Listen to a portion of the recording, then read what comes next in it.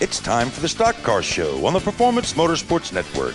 Powered by the staff at Race Chaser Online. Your motorsports, your way, every day. And now, here's your host, Tom Baker.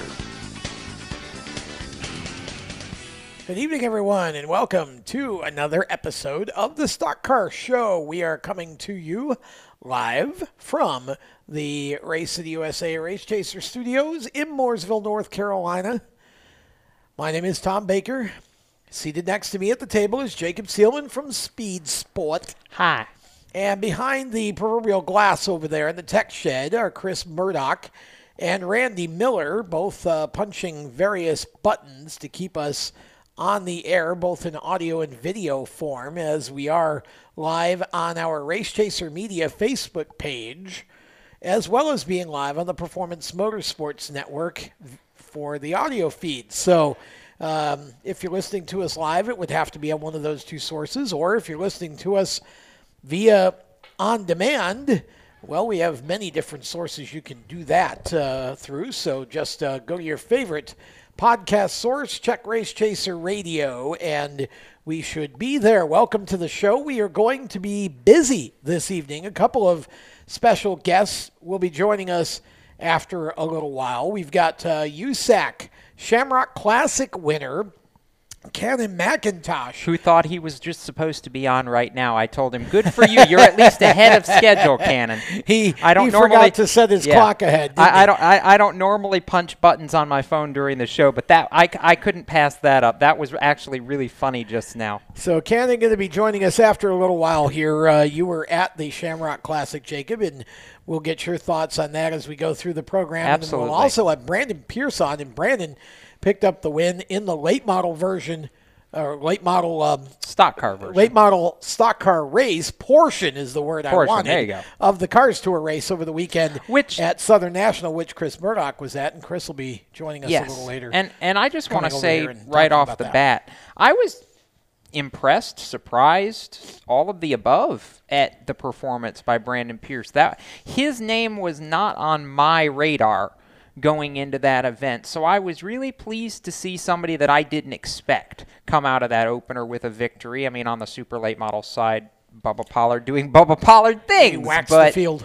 I mean, for Brandon Pierce, much like Cannon McIntosh, I feel like there's big stories in both of those names picking up victories this weekend, and excited to talk about that as the show goes on. Yeah, it should be fun. Should be a good show. And, of course, a lot happened on the national scene as well. Things starting to just take off in the motorsport season here. Once you get to Daytona, it just seems like it progressively gets busier from there. We had an ARCA race on Friday night or Saturday night, one of the nights. In Pensacola. And it was an interesting race, to say the least. Venturini Motorsports walking out with a victory. Shocking, isn't it? No, not. Okay, let me rephrase sarcasm. That. It's not shocking that Venturini Motorsports won a race. I would argue it is shocking that they won this particular race. I don't know. I'll be honest. To me, I think Michael Self is a championship contender. He is, but as Michael proclaims, he sucks on short tracks. Well, not anymore. Apparently, he used to did. Yeah, now he doesn't, and picked up the win. Ty Gibbs finishing up in second again in that one. Yeah. He was second in his K&N debut. Now he's second in his ARCA debut. Yep. So good run for him. We'll talk about that later on as well. But again, you start off looking at the news wire, and what's in the news? Well, we had NASCAR at Phoenix over the weekend, and Kyle Busch is in the news because he's now one win away from 200. As Nick Bromberg said on social media, what a time to be alive. Yeah. Here's the thing for me with this. I have a ton of respect for Kyle Busch. And sometimes I think he's really funny and entertaining, and sometimes you just want to, swat him with a big stick. Mm-hmm. And I think that's the way he likes it. I think he likes that sort of back and forth that he generates. I think he knows what he's doing. Yep. But I don't care how you feel about Kyle Busch. And I don't even care how you feel about Kyle Busch running in the lower series, and I've certainly spoken my piece on that. Hello, Chris Murdock. 200 wins across the board is pretty damn good. Yes. I mean, you can't take that away from him. No, you can't. I hate that he's I hate that he's allowed to run in the lower series, and not just him, but any Cup regular with a win. To me, once you win in Cup, you're done. But again, you can't take away the accomplishment, Chris. No, you can't. And if you're Kyle Busch, you're just happy to get to next weekend and hopefully pick up a win in the Xfinity Series, so you don't have to answer the same question for the next 4 weeks. Exactly. Mm-hmm. So here's the deal for me. I'm going to bring Randy in on this if he'd like to. Kyle's 33. He's got probably 10 years if he wants to run. You took where I was going with this. He's got 10 years left. How the heck many wins is he going to have in the next 10 years? If he continues to win the way he wins right now, I could easily see that reaching a 500 mark. I really can. Yeah, I mean it's possible. Unless he decides to stop racing Xfinity and trucks, but I mean, see, that's the whole thing is he's not going to get. You got to remember that for a good majority of those 10 years, he had pretty much unfettered access. Right, exactly. Yes, so it's not going to be fast. 3 to 4 maybe, but 5 might be stretched. No, I think 4 is even stretching it. But I believe that I believe 3 to 4. I believe 300 NASCAR National Series wins. I believe is very attainable for Kyle with what time he has ahead of him. 400, he's closing in on 200 right now, and he's been in the sport for 15 years already. You've got less than half of that likely to go, Chris. So I don't see 400 being I don't think he doubles the number, but I say somewhere in the realm of 300 to 325 is very fathomable for what Kyle is capable of and what he's been doing recently. So that goes into my next question, and I'll ask Jacob because he's the stat boy. Do you think Kyle can hit his mark that he set for himself in the post-race Let's go around the table on that. Start with Jacob. Jake. Do you think he can get to 100? Cup Series wins? 100 Cup wins. Absolutely. And I'll just add a short bullet to why I believe that. I believe on the Cup side, he's just now coming into his prime. That 8-win season he had a year ago, I think you're going to see more of that from Kyle Busch going forward. I believe 100 wins is feasible, if not perhaps a shot at Pearson's 105. Randy Miller, you buying or selling that? I can buy it, but the reason why I say that is because if you hear every post-race interview that he does, he always whoever's interviewing him always talks about the record books and everything, and he always plays it off like he doesn't care. He cares deep down. Of course, he cares. Somewhere in his mind, that 100 win mark is something that everybody would achieve to be, and Gordon's come the closest at 93. So he's well aware of the record, and he's going for that record. He just doesn't want to tell you that. Oh, I agree with that. I'm buying that all day. I think he easily gets to 100. In fact, I think he passes David Pearson. Wow. Before he retires. Yeah, I think Jacob hit it spot on. In terms of the Cup Series, he's now just starting to peak. I think he's got 3 to 4 more, 5 more years where he could have as good a season as he had last year or better.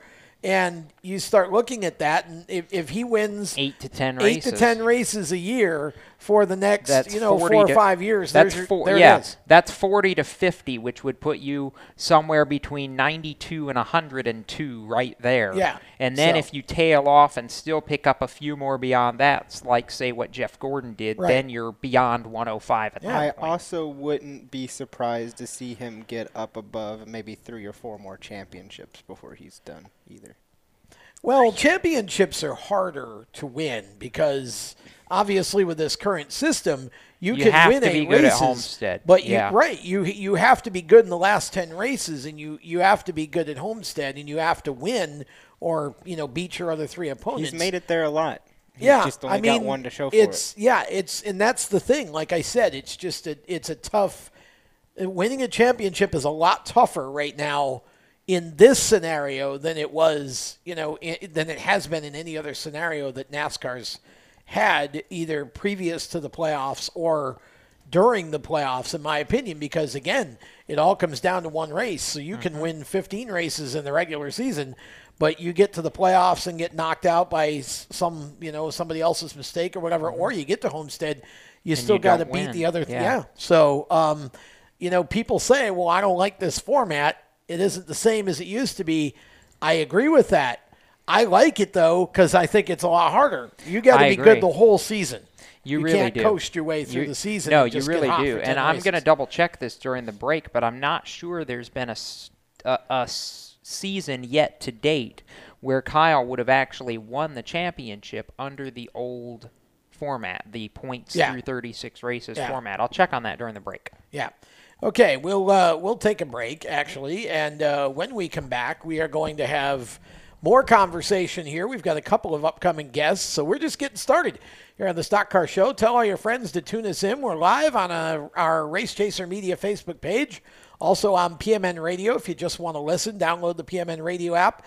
And, of course, our show being brought to you by HMS Motorsports, the leaders, HMS Motorsport, I should say, the leaders in motorsports safety. You can find them on the web at hmsmotorsport.com. We'll be right back. You own a performance car and you know how to drive, but you want to learn real performance driving. Well, Bunky, get that car off the street and onto the track. Summit Point Motorsports Park, the Mid-Atlantic's premier road racing facility, located just over an hour from D.C. in nearby Summit Point, West Virginia, is the place to go. And you'll find that Friday at the track is going to give you what you need. For less than a monthly car payment, you can attend this regularly scheduled one-day instructional event in your street car on one of Summit Point's 3 world-class road racing circuits. You'll receive classroom instruction, skid pad instruction in their cars, including front and rear skid control, and 4 20-minute in-your-car instructional sessions from a professional instructor. Have fun, go fast, and really learn how to drive. Call 304-725-8444 for class schedules and details. That's 304-725-8444. Friday at the track at Summit Point Motorsports Park. Green light. Hey girl, school zone. I'm getting hungry. Car changing lanes. You want to meet me for pizza? Stop sign. Intersection clear.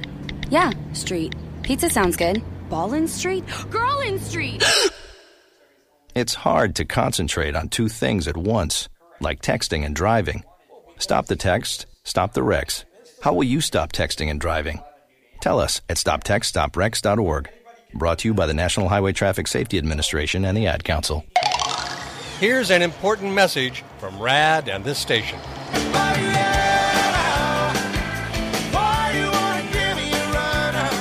Hi, this is Bob Sheehan from Blues Traveler for RAD, Recording Artists Against Drunk Driving. I like to party just as much as the next guy, maybe even more. But the one thing I won't do after I've had a few is get in the car and drive. Don't blow it. Always choose a designated driver. Remember, music lives, and so should you.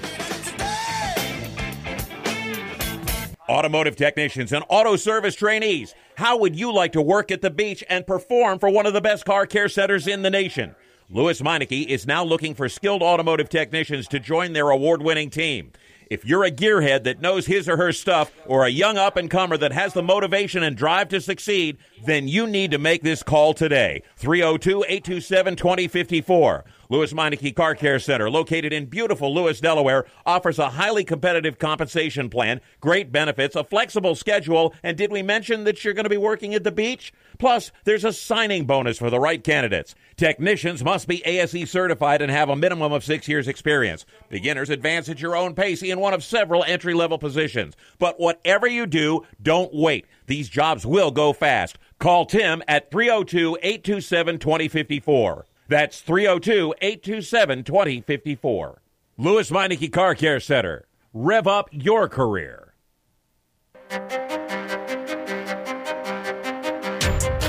Hi, I'm Todd Gilland, and you're listening to Race Talk on PMN, the Performance Motorsports Network.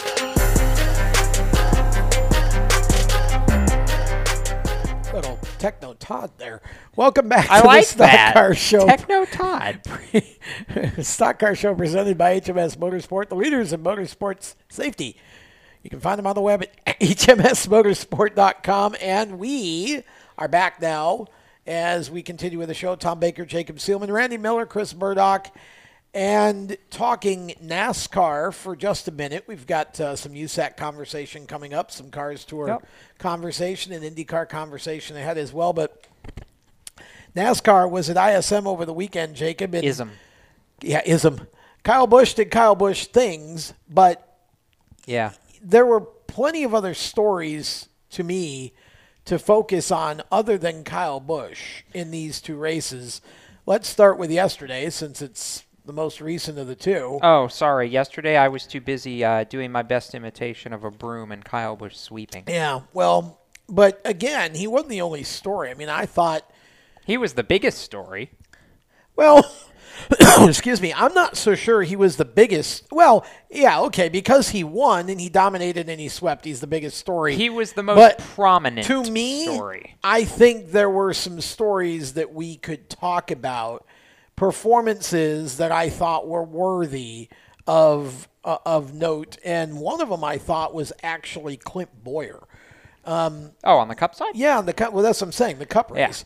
I thought Clint did a really nice job, and actually it felt to me a little bit like there was a point in the race where he had what it took to win. It just didn't last. No, it didn't. And you know what? In fairness, 11th really was not representative of how well he ran for most of the day. Now, in fairness, I think probably the funniest part of the entire Clint Bowyer day might have been the discussion between he and his spotter Brett Griffin about how in the Sam heck they got a porta potty up on top of the spotter's stand. If you are going to tune in to one driver's radio during a NASCAR race, you could do no better than Clint Bowyer. Amen. Because he's the master of multitasking. Because he's driving a race car and doing a comedy show at the same time every Sunday. Unbelievable. I mean, just unbelievable. Yes. That was a really interesting moment. It was hysterical. And I really feel bad for Clint that he didn't end up with the top 10, because I felt like that team really deserved one for how well they ran most of the day. Now, there was another storyline that stuck out to me that did not have to do with a specific driver, Tom, as much as it did the fact that you can still pass people this week at Phoenix. Why?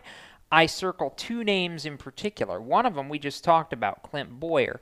The other one was a driver who ran through the field from 31st to come home 6th in the Big Mac Mobile. Kyle Larson did a heck of a job coming through the way he did. And really, this to me speaks now to the fact that, yet again, Chip Ganassi Racing is proving that they're here, and as far as I'm concerned, they have got the Chevy Camaro ZL1 locked, loaded, figured out, and right now CGR, in my opinion, is unequivocally the best Chevrolet team in the Cup Series this year, at least through the first 4 races. They've been on it. Well, yeah, I mean, they have, but you've got to give at least a little bit of a call to RCR. They haven't, Austin Dillon ran up in the top 5 to top 10 for a lot of that race. And it just, they aren't finishing well. I mean, he finished 21st. See if I can find 18th. Hemrick. He was 18th. Yeah. I just feel like this is one of those situations where the Chevys as a whole are not very good, but Larson and Busch, you're right, CGR are the two that have overall performed the best, and I thought Kurt really did a nice job as well, finishing 7th right behind his teammate. Jimmy Johnson ran about as well as we've seen him run in terms of positioning throughout a race in a long time. He came home 8th, but he was higher than that for a good bit. He really was. He did well. I mean, overall, the Chevys are just, to me, they're just not there yet when you get off the plate tracks. I would agree with that. Now, overall, I mean, I'm not just looking at ISM Raceway. I'm kind of looking at the overall picture now that we're 4 races into this. There have been a couple of things that have really impressed me so far, and I think one of them, and we saw it in play again at one of his best tracks, is the continued resurgence of Denny Hamlin, who won the Daytona 500. He ran solidly at Atlanta and Vegas, and now we come to Phoenix, a place where he's had tremendous amount of success over the course of his career. He comes out, runs in the top 5 all day, finishes 5th. He's got an average finish of 6th through the first 4 races. This is a Denny Hamlin that easily appears to be doing his part to fight for his life at Joe Gibbs Racing right now. He's up there, in contention, 4th in points, and his qualifying's been spot on. He's looked like a completely different driver so far this year. 2 words. Chris Gabehart. I like that too. I think Denny and Mike Wheeler were good together, but I think Chris Gabehart has unlocked a different part of Denny Hamlin maybe that Wheeler couldn't always get to, because I feel like Hamlin and Gabehart, being short track guys, speak the same language. Well, and see, this is nothing against Wheels, because, I think he's a great crew chief, and I think if Matt DiBenedetto can ever have some luck go his way, I think you'll start seeing that 95 team creep up the board too. But I think that what Gabehart's done with Hamlin this year, and of course when you win the Daytona 500, it's pretty easy to have a good early season surge too. But the Toyotas as a whole are pretty much the story here. I mean, yes, Penske's won a couple of races, and yes, Ryan Blaney finished second and should have, I would argue, probably had a solid chance to win yesterday. So certainly that team's Fords are strong. But to me right now, Toyota's the story across both Xfinity and the Cup Series. Yeah. And, a lot of Busch and Hamlin. I was going to say a lot of that is due to Kyle Busch. Yeah. But the interesting thing is when you look at the standings, you see Kyle Busch at the top, and then you see Joey Logano and Kevin Harvick, but then it's Hamlin and Truex. Mm-hmm. But when NASCAR's got this thing now called a projected playoffs type deal here, and if you look at that, the number 1 ranked is Kyle, number 2 ranked is Logano, but then it's Hamlin, and then Harvick, and then it is Keselowski, who's way down in 8th in the points. It's just kind of interesting to see how they're computing that overall compared to. Okay, so let me be clear. Based on stage points and all that. It's not. So let me be clear what you're reading, Tom. That's not necessarily. They're calling it projected playoffs, but basically the way that's working right now is, if the playoffs started today with what's happened, that's what it doesn't add or compute any additional points. It's just interesting to see the difference in the actual points versus what they're showing in the playoffs. Right. Because well, stop and consider how important that wins are, that playoff points are. Keselowski and stage points, right? And stage points, basically, because Keselowski has not accrued very many stage points this year, but because he has that win in the bank, it catapults him up the playoff standings. Yeah, and it's got Kyle Busch number 1 right now with, I think, 2,022 points, and that would be including the 15 bonus points he would get for being the regular season champion if the playoffs started today. Right. Obviously, we've got 22 more races to compute before we get to that point. But you're right. It is a very interesting story. If you're looking at a big 3 right now, it's interesting, Randy, because if you look at the standings, it's Busch, Logano, and Harvick, but I would argue that at this moment, you could put Hamlin in there, and you could also put Martin Truex in there and take Harvick out. So, your big 3 is kind of debatable at this point, if there is such a thing. It's almost a big 4, I feel like right now. Last year, Joey Logano said it was the big 3 and me, didn't he? Yeah. That's true. And anytime a driver starts out the season doing, knocking off top 5s and top 10s, you have to think they're a threat to win every single week. But my thought process here is, who at Fox decided this was a great idea to hire somebody to sit there and calculate stuff that doesn't even matter right now? Like, I mean, as far as like the projected, Well, that's on I'm looking at NASCAR. Whoever Fox, it was, somebody has way too much time on their hands to they're just calculate what might happen. Yeah, it's basically, as Jacob said, it's a running tally. Right.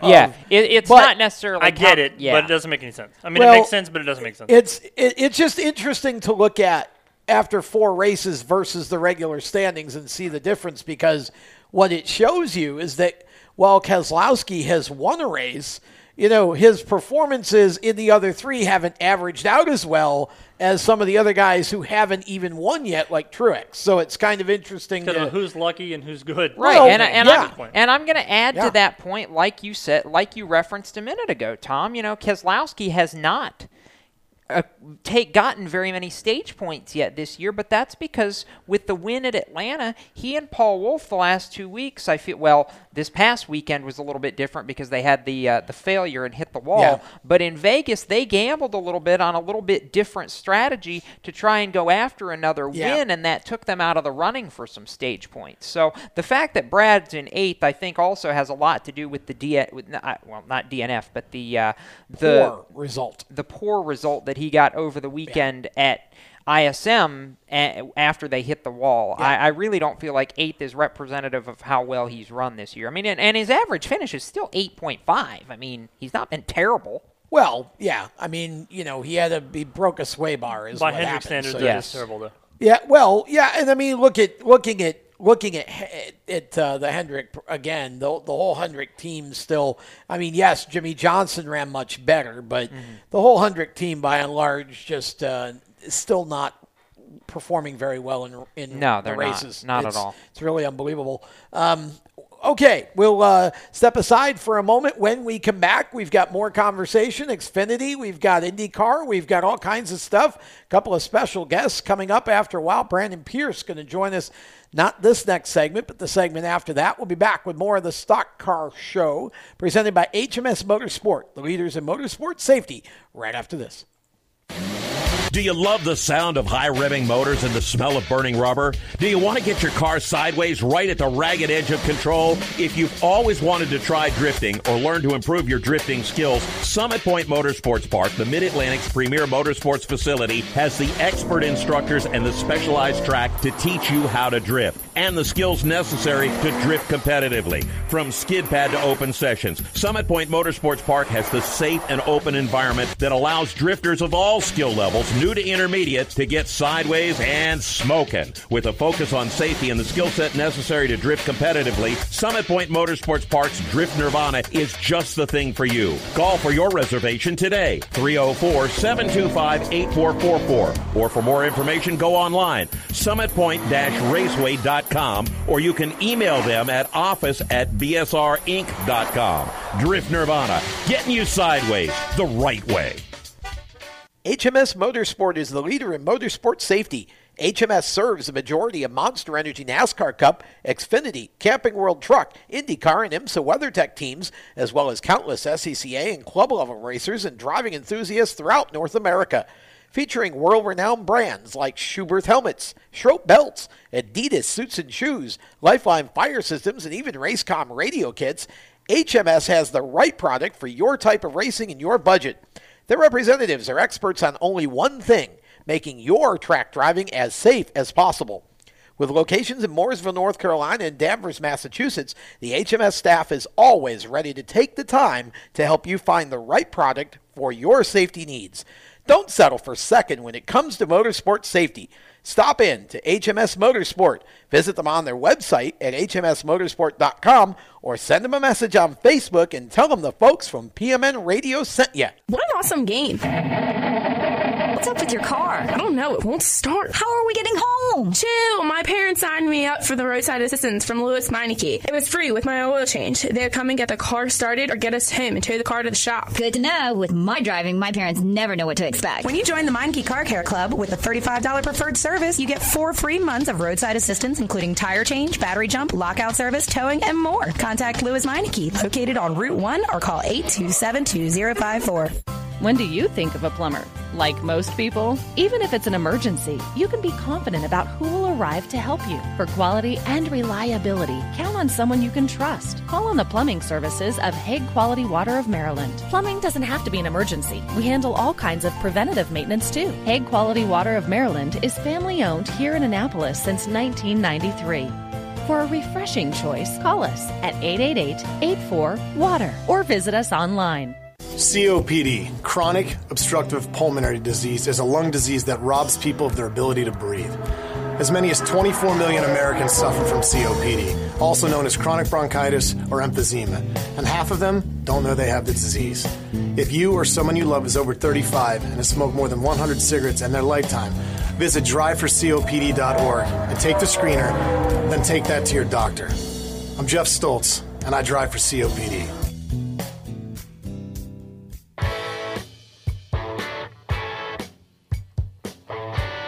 Hi, this is Austin Terrio, and you're listening to Race Talk on the Performance Motorsports Network. Now back to the show. Welcome back to the Stock Car Show, presented by HMS Motorsport, the leaders in motorsports safety. You can find them on the web at hmsmotorsport.com, and we also want to give a shout out to all of our friends at strutmasters.com, the suspension experts, for being a part of the Race Chaser family as well. Chip Lofton and his staff have been just great to us, and I really appreciate that. And we'll talk about my computer career as well a little bit later on. Right now, Chris Murdock rejoining us, Tom Baker, Jacob Seelman, Randy Miller behind the glass doing the audio production and co-hosting as well. And we're going to push off the Xfinity conversation for a little while, and instead, why are you raising your hand, son? I have this is not class. It feels like class. I'm at a desk or You're table dismissed. or something. 3 days detention. Anyway, I noticed a tiny point before we transition over to late model stuff. Okay. Yes. So in the weekly battle of bacon. Bacon? We love bacon. Bacon. We love bacon. In the weekly battle of bacon, which was legitimate this time because the bacon scheme was on Ryan Newman's Roush Fenway Racing Ford over the weekend. Smithfield bacon is still supreme because Eric Almirola. Now, in fairness, you could argue that Ryan Newman put up a serious fight because I don't think 12th was he was in the top 5 in the last stage of that race. But Eric Almirola coming home with a 4th place finish after leading 26 laps. That team's going to have something to say later on this season as well. That was a great result for Eric, and I think it was promising for Ryan as well, but Smithfield Bacon still wins. It's interesting to see Ryan Newman in the 6 car up towards the front. It is. I like it. After the years they've had I like it. I don't know if that's a Matt Kinza thing or a package thing or a Scott Graves thing and a package thing, or a mixture of both. I think it's a combination of Scott Graves and the package. I don't think that you can assign too much of what's going on specifically to anything in the past. We've changed the package and we brought in Scott Graves, so it's a different situation over there on the 6 team now, and I'm sure that team is being run and being managed in a much more performance-oriented way. So it's great to see Ryan having some success there. He is currently 1 spot out of the playoffs after 4 races. Not I think that he'll make matters, it in this year. I really do. Well, he should. I mean, if he keeps running like he's running now, and again, the package is going to scramble things here. I think it makes a big difference. You see guys running in the top 10 and even up at the top 5 in some cases that you're not used to seeing, and I've enjoyed some of that. I think that's been, by and large, very good. But anyways, let's transition over to the Cars Tour because, if you're in Boston, it's Kaz. We'll transition over to the Kaz Tour. Kaz? And Kaz. We had him on. If you're in Boston, it's Kaz, and you park your car in the driveway, as Bentley says. Many other of my New England friends, anyway. Chris, you were there. Brandon Pierce, new ride, new team, and newfound success in the opener. It's interesting to see him come into a driver that I knew he could be, because he'd showed some of that last year when I got the chance to go to a few Cars Tour races. But to see him work with Lee Pulliam and to see them, put their minds together, their speed was incredible. They were up towards the top 5 the entire night. And for him to go in there on the last lap like he did and just move Josh Berry up the track just enough just to get to the inside. Gouge. Going through, because Josh Berry looked like the car to beat. But a late race caution by Ronald Hill, who ran out of gas with about 5 to go, kind of stacked everybody back up and gave Brandon Pierce the run he needed to make that move. And he put the pressure on Josh, and I think Josh was not expecting that in the last couple laps. So Brandon was able to get under him going into turn 1 on the final lap, and the rest was history. So that was good. A couple more storylines, seeing Deke McCaskill. Deke McCaskill was sort of another favorite to Josh Berry going into that race. And Deke McCaskill's a favorite in any race he enters. Yes, and to see him not up there with Pierce or Berry was kind of interesting. He was still up there, but he just wasn't a part of that whole mix. And I think that was interesting to me, and it'll be interesting to see moving on to Hickory how that'll play into everything. Hickory's a whole different track. I mean, when you come out of the shop, basically, onto the racetrack for the first time, some guys just hit it off the bat and some guys don't. Brandon obviously did. You would expect it from Josh. I think Deke will be there when it comes to Hickory. Hickory is a completely different. Southern National's a really fast, banked, balls to the wall kind of track. The banking and Hickory is not. The banking is insane at Southern National. Oh, it is. When I got there, because that was my first time going this past weekend, and when you pull onto the track and you're going down to park into pit road to unload all my gear, I was just up against the door, just sideways, and I was like, "Oh, let me get down on the apron." I was like, let's not do that. So yeah, it's interesting because Southern National, if you're watching from the infield and say you're in the infield and you're really close to the back straight and you're watching them, it almost feels like they're going up a hill coming out of turn 2, but it's just the banking kind of playing tricks on you. But it is a very fast racetrack and a great place for a touring series to open the season. Good for Brandon Pierce getting the win. He's going to be joining us in our next segment. Well, I want to add something to that, go ahead. too.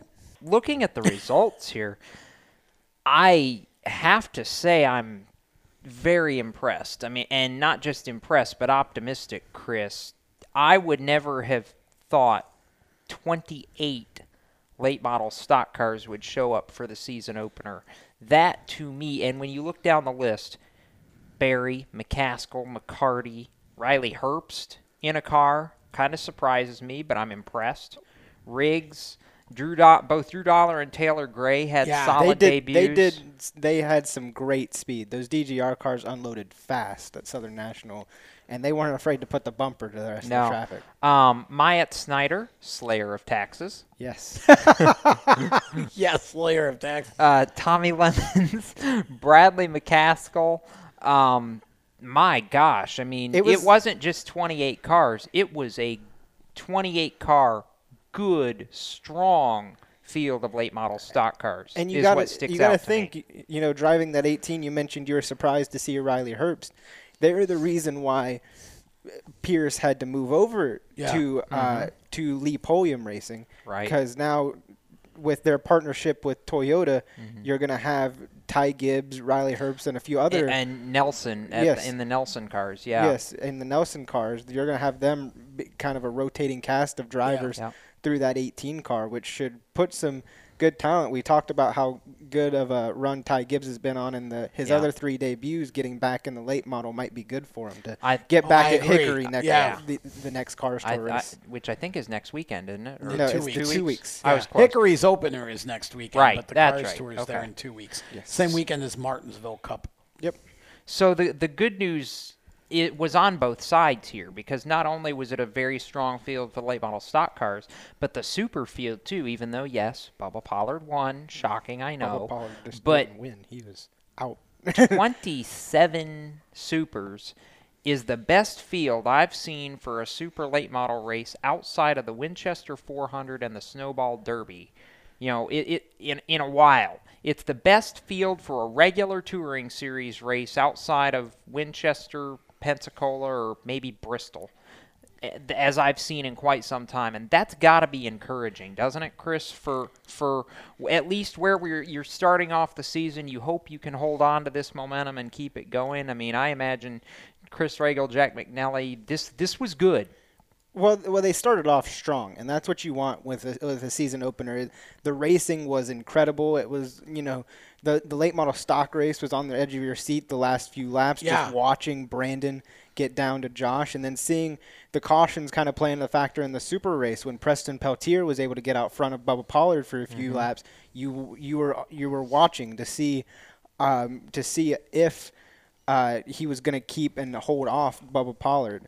And I do want to make sort of a quick note because people have been mentioning it on social media.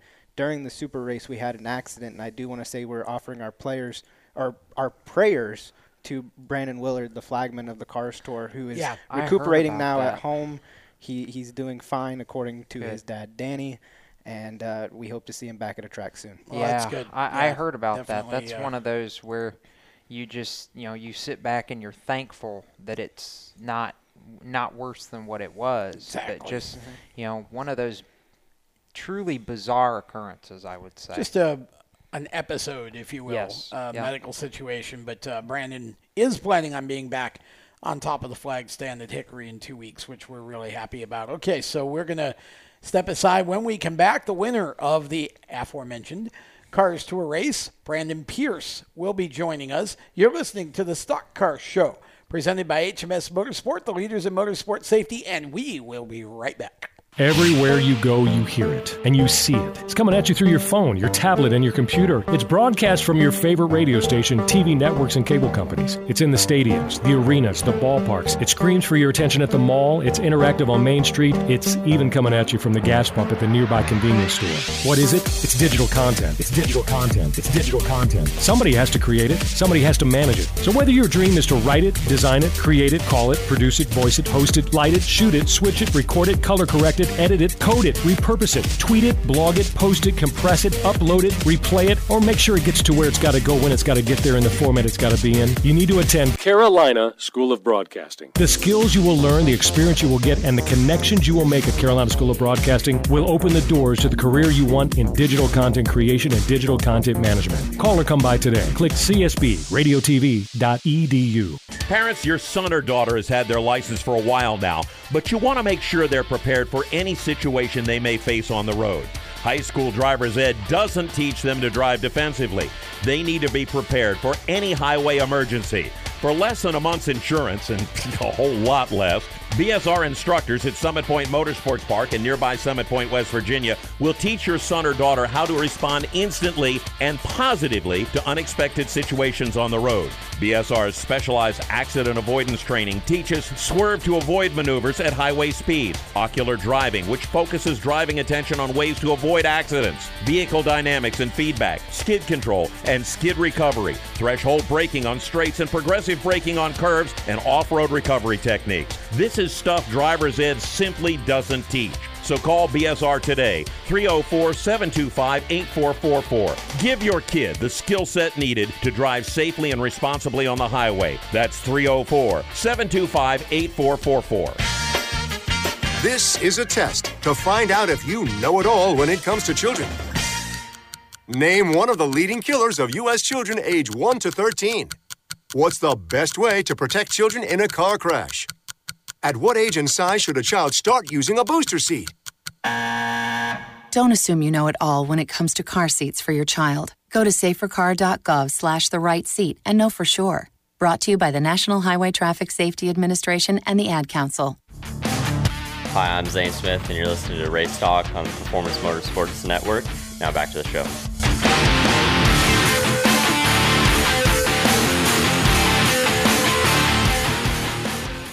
Welcome back to the Stock Car Show, presented by HMS Motorsport, the leaders in motorsport safety. You can find them on the web at hmsmotorsport.com. We continue to talk Cars Tour, and we welcome the winner of Saturday afternoon's late model stock portion, if you will, of the Cars Tour event. Brandon Pierce to the show, I think for the first time, and good to have Brandon here. Congratulations, my friend, on a great run. What a way to start the season with a new team.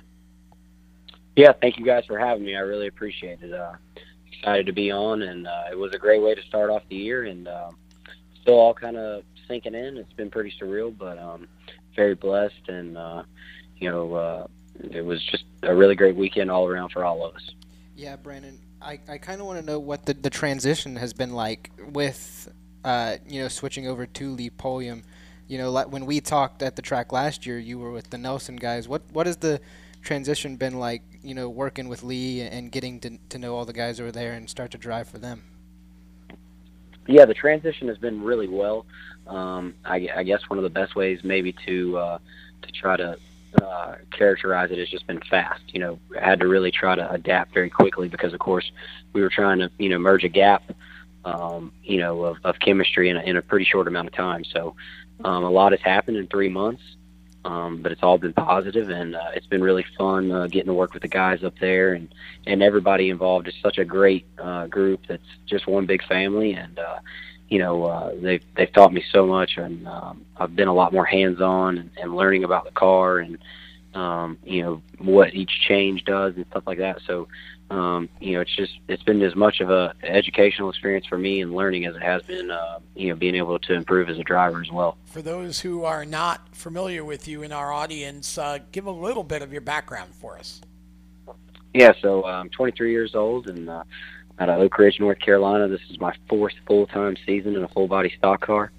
Prior to that, I just raced dirt go-karts, so I came straight out of that into my first year with Nelson Motorsports at South Boston that first year, and ran the first 2 full seasons there. And then, of course, last year was my first time on the Cars Tour as a member of the Touring 12. And then, as you guys just stated, switch teams over the off season. It was an opportunity that was way too good to pass up, and so I'm in my 4th full year now, and just moved over to Lee Pulliam. And as you guys said, we started off the year with a win, so it's been a great start.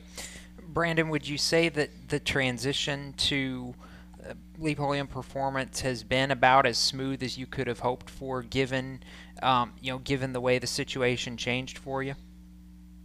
Yeah, but I would say that kind of lightly, and just in the way of how that could be perceived. I don't want it to go unnoticed that it's been a lot of hard work put in by a lot of people. Like I said, in a very short amount of time, and I went to work on myself as well, even harder.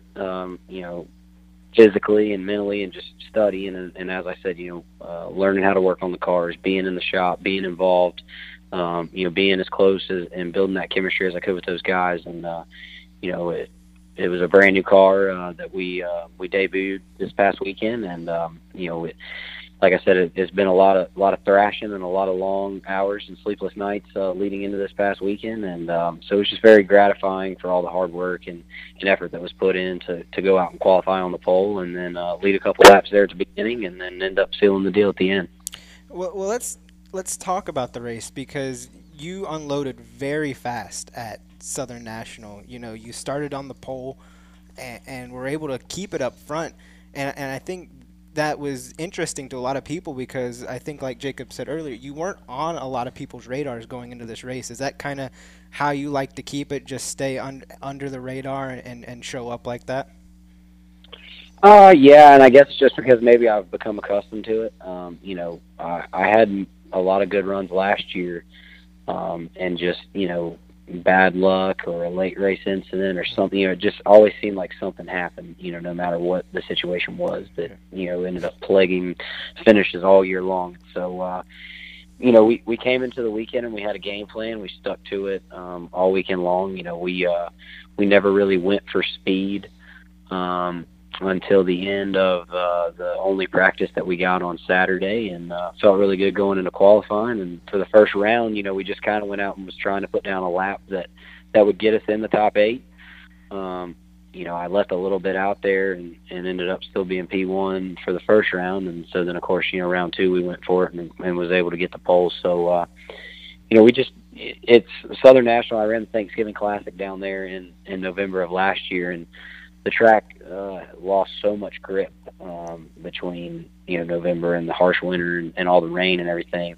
It was just a completely different racetrack. And so, we stuck to our guns of saving tires because we felt like that's what was best, and got the car, we worked on race runs all weekend long and got the car handling good on tires as, they would wear. And it ended up really being beneficial for us and paying off when I decided to go. And, we had saved enough tire to be able to make a charge at Josh there at the end, and was able to seal it right there on the last lap.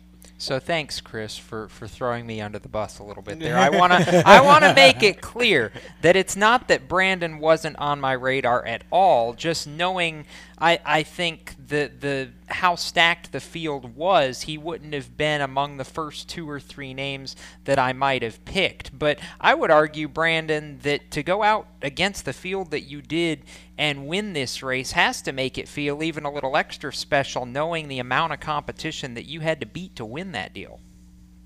Yeah, absolutely. I definitely would agree with that statement. I've got so much respect for all, everybody that I race with, and especially guys on the Cars Tour. You look at guys, Deke McCaskill, of course Lee before this year, taking a step back to team up with me and solely work with me. Obviously Josh and, it's just, there's so much talent on the tour. Bobby McCarty, there's just, there's so much talent there. And so every single week, when the green flag drops at a Cars Tour race, I feel like there's easily 10 or 12 guys that can win, especially this year. And as you said, the field at Southern National this past weekend, there's 10 to 15 really good cars there. And so, I just think it was kind of going to depend on who played their strategy right and luck fall their way some. And luckily for us, it did. But, for myself going into the weekend, I had picked the 88 and, Deke and Josh to be the 2 on my radar for who I really was trying to pay attention to. And so, spent a lot of time analyzing them when I wasn't in the car and seeing how their cars were handling and what they were working on. And, obviously, as everybody saw, they ended up being right up there towards the front. We all were right there around each other all race long. And, they're the last 50 laps. It was us 3 in the top 3, and that's what it came down to. Did you have the move on the last lap? Did you have that planned out if you were in position, or was that kind of a in-the-moment split-second call to be able to make the move the way you did? Yeah, so I made a mistake with 3 to go, and I hadn't drove my corners any differently than I had those, previous 7 after we got that green flag for that last restart. And, I going back and looking at the video that got posted up late yesterday afternoon, I rolled into Josh's back bumper in 3 and 4 the lap before and got pretty close. And so then, of course, with 3 to go, I got in there and ended up giving him a pretty good shot. And, I was just rolling the center so much better than he was and rolled right in there and got into him. And, I backed off because I didn't want to win it that way and wanted to let him gather it up and get back going again. And so, doing that, I actually thought I had cost myself the race, but, I wasn't going to dump him for the win and didn't want to get around him by jacking him up. So I didn't actually think I was going to get back to him.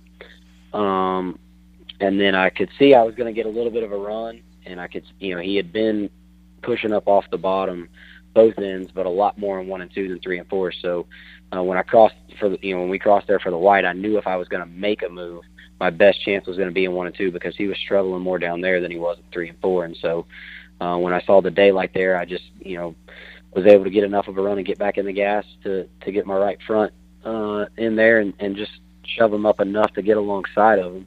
And then I knew from there it was still going to be a drag race back to the line. And, of course, he got on the binders there and tucked in behind me and went to go return the favor as he should. And luckily for me, he come up just a little short. But it was a heck of a race.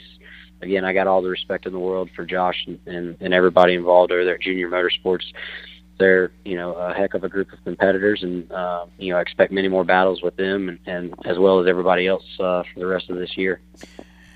If you're just joining us, we're talking with Brandon Pierce, the winner of the late model stock portion of the Cars Tour doubleheader over the weekend at Southern National Motorsports Park down here in Kenneally, North Carolina. Brandon, we go from Southern National to Hickory, which, we were talking about this in our last segment before we brought you on. The difference in the two tracks. You got Southern National, a big, fast bank track, kind of balls to the wall, and then you go to Hickory, and it's a late apex, shorter, more challenging drivers kind of track. From your perspective, talk a little bit about that. And, I think that's one of the things that makes the Cars Tour such a challenge around here is there are so many different types of racetracks that you run. Yeah, absolutely. And so for myself, Hickory has kind of been has been my Achilles heel. It is not my best racetrack. I like the racetrack. It's just not been all that kind to me. I've only ran there twice, and it was the 2 times with the Cars Tour last year. It's just a very unique racetrack. Looking at it, you wouldn't think that it's all that technical, but just from the surface to, as you said, the way the corners are and just the way you have to drive it, it's a very technical racetrack. And, not as bad as Southern National, but you also have to save tires there because if you're too aggressive with the throttle there, you will burn the tires up there as fast as you can at any other abrasive racetrack. So it's a very momentum-based racetrack. You've got to have, good drive, but you've also got to have the front working for you as well to try to keep the back under you. So, look at Josh. I mean, the guy's phenomenal there. He'll be very strong, I expect. And, Bobby won there last year, so he'll be strong as well. Lane ran really good there in the throwback as well as Deke last year, so I expect all of them to be strong. For me, it's definitely a track this year I have circled on the schedule that I need to be better at. And I've went to work on being able to do that. And hopefully we'll be able to have a strong finish there as well. Because we go there twice, so it's very important to have good finishes there, and a bad finish can definitely derail your season even this early. So just got to go in there and stay out of trouble, hopefully qualify well, and stay towards the front and make a charge at the end. So last question, Brandon, before we let you go. You talked earlier about Lee taking a step back and putting the focus on you coming over there this year. Is this a situation where you hope to see him back in a car and be able to have a chance to race against him again sooner rather than later, even though now you're teamed up with him? And then also want to give you a chance, too, to shout out to any sponsors and supporters on the side of your race car that help make it possible for you. Yeah, absolutely. So, the first part of that question, always had all the respect in the world, I think, as anybody has for Lee Pulliam. He's a 4-time national champion, as everybody knows, and he's every definition of what a short track racer is, and just have a lot of respect for him. And so for me, now you put the personal side of it of being able to drive for him, and that's special within itself. So I actually will get to race with him sooner rather than later, or I guess I should say against him sooner rather than later. Lee's going to run the big 30,000 to win Cars Tour race in Orange County. Oh, okay. 1st of April, so I'll get to go against him then. And then he's not 100% committed to his schedule yet of what else he's going to do. He did post on Facebook today, of course, as I already knew, but you can see him this weekend. He'll run at South Boston for their opening race this year. I won't be racing, but I will be there, helping out the guys and working on the cars. So, but he's going to run. I do know he's going to run Orange County, and then of course everybody can expect to see him at Martinsville, I'm sure. So, but yeah, really looking forward to racing against the boss man. It'll be fun, but I know he'll want me to approach it no different than any other time. When I was racing against him, when I wasn't driving for him, he'll want me to give it all I got. Of course, we're not going to do anything to take each other out, but we'll race each other hard and clean. And if I can't win, of course, I want the boss man to win. Yeah, absolutely. Okay, real quick, give us your sponsors and shout outs to where you need to. Who helps you make it happen?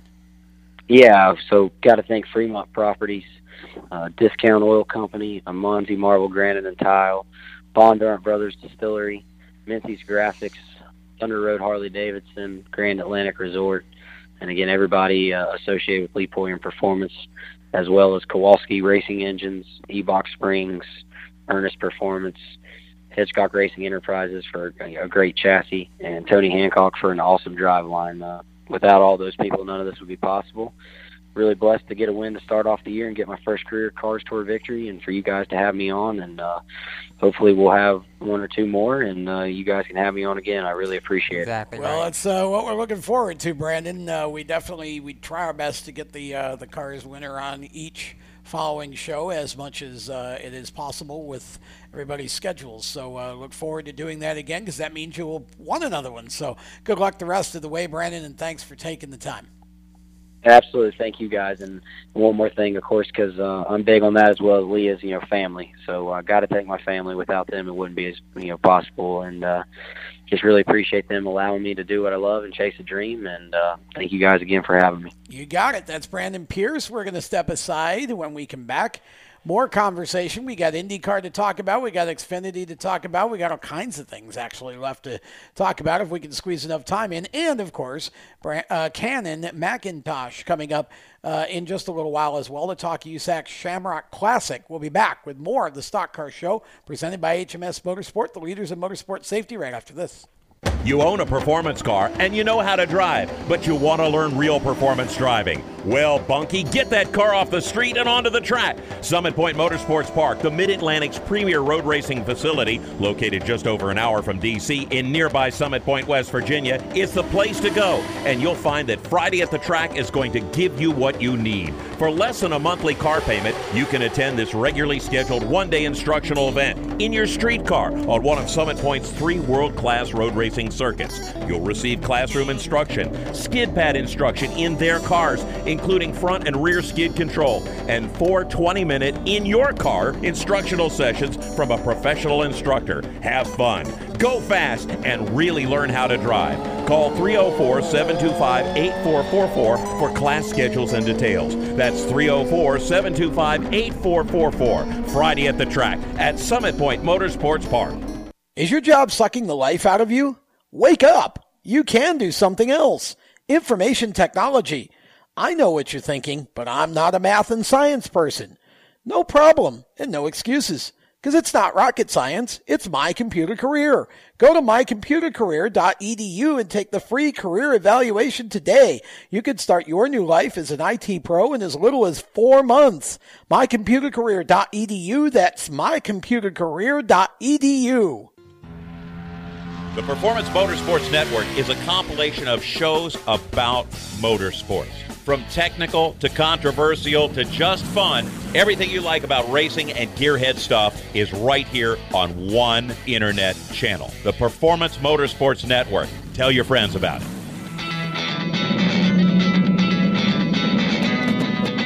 Hi, I'm Reed Sorensen. Racing has been a part of me and my family for as long as I can remember. I had to make tough choices early on to get to the top. It took hard work and dedication. But it's those tough choices that help me prepare for challenges I would face as a cup driver. Make the right choices today and be ready for the challenges tomorrow. This message is brought to you by the U.S. Air Force.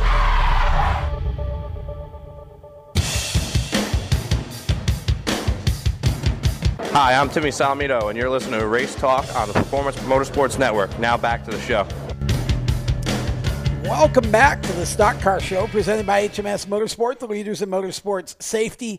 You can find them on the web at hmsmotorsport.com, and you should, by golly. Yes. If you need anything in the realm of driver safety or radios or any kind of a racing-related safety product, padding, any types of driver's apparel, suits, shoes, of course, head and neck restraints, all those things, they have them all at hmsmotorsport.com. So go to the web, type in HMS Motorsport, no S, hmsmotorsport.com. Do it. And do it now. Check out what they have. Welcome back to the Stock Car Show. As I said a moment ago, Jacob Seelman is alongside me in the Race Chaser studio here in Mooresville. And over on the other side of the glass in the next room is both Randy Miller and Chris Murdock, who are capably handling production. Well, Chris is multitasking as co-host and video producer, and the video stuff is in the tech shed, so he's got to be running back and forth a little bit. But got an opportunity here to take some time before we go to Cannon McIntosh in the next segment to talk about the USAC Shamrock Classic. We'll get to that in a minute. But I do want to talk real quick about the Xfinity Series event that took place on Saturday and just kind of get that off the plate. It really, there's, again, Kyle Busch is the story, but I feel like there are a couple of guys in that series that are showing themselves to be players for the championship that I might not have expected. So necessarily. I want to make this. I want to tie this into a bow quick, Tom, because we only have 7 minutes in this segment. But here's my player that I don't know he's a championship guy, but he's certainly a guy who is going to have an effect. And that guy is Ryan Sieg. He's not going to be a championship winner. That was my first one. But by golly, what that 39 team has done this year is nothing short of remarkable. 3 top 10s in the first 4 races. He currently sits in the top 10 in points for the first time since 2016. And stop and consider this, Tom. He currently has more top 10s, or as many top 10s in the first 4 races of the year as any other season in his Xfinity Series career. When he finished 9th in points a few years ago, he had 3 top 10s. He already has 3 top 10s. Yeah. New motors from ECR, new cars from Richard Childress Racing, and a new crew chief in Shane Huffman have brought new life into that team. That team's going to be a player. I believe, quite frankly, that Austin Cindric, even though, it's not a shock to see the 22 team contending. Well, we can talk about Austin. But Austin as a driver, I think, is not somebody I would have thought's contending for the championship this year. But really? I didn't believe it. I did not believe in him going into the year. I'm surprised to hear that. See, I think that Ryan Sieg has to be mentioned, which you did, and I think the other one for me, who hasn't had necessarily the flashy result yet, but he's coming, is John Hunter Nemechek for GMS Racing. I agree with that. I think GMS has come into their own this year, quite frankly, and John, I believed in John Hunter because of his playoff time in the Truck Series. It was just, for me, it was a question of how quickly he would adapt to the Xfinity car compared to the truck. He's done very well. Another solid top 10 run to start off the season in 9th. He started 13th and came forward, and he currently sits 7th in the standings, but he's one of only a handful of drivers that's finished in the top 10 3 times in the first 4 races, and that to me says a lot. And I agree. Michael, don't count out Michael Annett either. He's got the best average finish of any Xfinity Series regular this season. Well, I guess at this point I'm looking at Michael Annett and going, I expect him to be. Fair. Yeah, I think he's crossed that threshold now. All right, fair. So I just want to close that by saying Kyle Busch, 199. He gets 200 at California in the Xfinity race on Saturday. Just saying. Okay. Let's transition over to USAC, open wheel, midgets, because I love indoor racing, and there were a couple of indoor shows over the weekend, but we're only going to have time in this segment to get to the USAC show. And you were there. I was. And 2 of the top young rising stars contending for the win at the end of that one. My gosh, this was beautiful. For starters, Cannon McIntosh winning his first USAC race was a big deal. However, Cannon McIntosh winning his first USAC race in the manner that he did it was unreal to witness. The kid and the car both were on fire literally during hot laps. And there was a time when Cannon's father, Dave, looked at me in the pit area and said, I really think we're going to pack the car up and go home. And Cannon looked at his dad and said, no, we're not. I want to race. Wow. Okay. This coming from a 16-year-old whose legs, ankles, and driver's suit were on fire during hot laps. And he looks at his dad and goes, I want to race. Well, it was a good decision to race because he went out, went from 7th to 3rd in his heat, went from, I think, 5th to 2nd in his qualifier, was high point man for the night, turned down the Pot of Gold challenge to go to the back and try for $50,000 to start on the pole, and converts his pole starting spot into a win after battles with both Logan Seavey and a hard-charging Zeb Wise in the final laps. And I know you were referencing, I'm assuming, his battle with Seavey there. With you were referencing Zeb at the end there? Yes. Yeah. Zeb Wise, yeah, Zeb, because Zeb ran second up until the last lap when Chad Boat got around him. A pair of 16-year-olds going at it. But Seavey in the middle of the race looked like the Logan Seavey that won the championship last year. And to me, that was a big storyline of this race, is that slowly but surely, Keith Kunz Motorsports is starting to look like Keith Kunz Motorsports again, even though they only have one top 5 finish to show for it in the first 3 races of the season. They started to have some speed again, and I think there's a lot to be said for that. But this race was about the teenagers. Zeb had a great showing, bouncing back from missing the feature at DuQuoin in December to finish 3rd this weekend. It was a big confidence builder for him. For Cannon to do what he did, I said it over the weekend, and I'll say it again. The kid had ice in his veins the remainder of the night, and I don't just say that figuratively because of the fire and what happened. He was so calm under pressure and so calm under circumstances that I feel like would have easily rattled some of the most experienced veterans in the sport. To do what he did, I mean, there was not a soul in the pit area, I don't think, that came down to that didn't come down to congratulate him after that performance. It was truly impressive, and I'm looking forward for him to tell the story in the next segment, because if you haven't heard it or read about it or seen the video, you're not going to want to miss this, trust me. #RealRacer. We're going to talk to Cannon McIntosh in our next segment. Right around the turn, you're listening to the Stock Car Show, presented by HMS Motorsport, the leaders in motorsport safety. We will be right back. How to be a great dad in 15 seconds.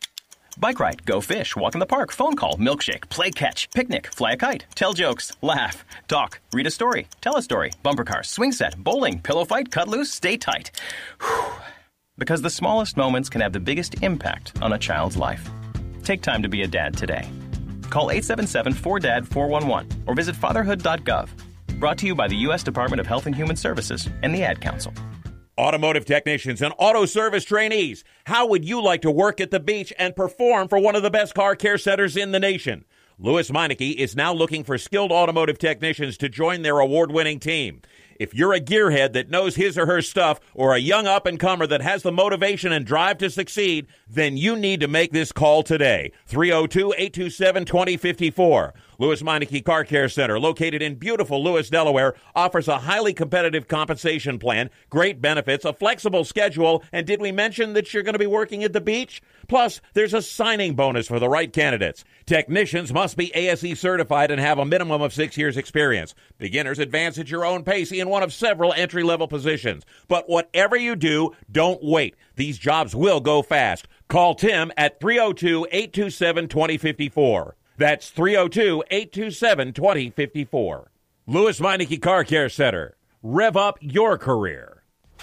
You hear that? That's the sound of America's only sports car. That's right. It's a Corvette. But not just any Corvette. It's your Corvette. It's that who cares if there's traffic part of your day. And this can be you when you come to Cooper Corvettes. With 60 years of Corvettes to choose from, there's always a Corvette in your budget. And they'll service any Corvette you bring in. Cooper Corvettes on Route 1 just north of Quantico and Triangle. Call, click, or visit CooperCorvettes.com. How to deal with someone who says that's so gay. Outsmart them. This party is like so gay. Totally. Excuse me, but did you ladies know the word gay used to mean happy or excited? Then it became a word used to describe gay people. Then somehow it came to mean dumb or stupid, which is how you just used it, which is not very nice. Ew, that guy is on the football team and super smart, and he totally hates us now. Totally.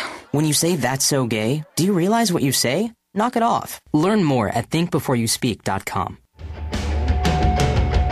This is Anthony Alfredo, and you're listening to the Performance Motorsports Network. Now back to the show.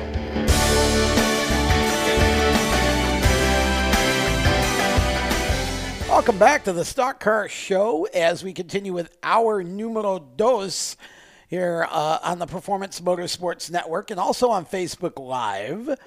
And we are talking with Cannon McIntosh, the winner of the USAC Shamrock Classic at DuQuoin over the weekend, where our cohort in crime here, Jacob Seelman, was. And Cannon, first of all, welcome back to the show. It is great to have you back on.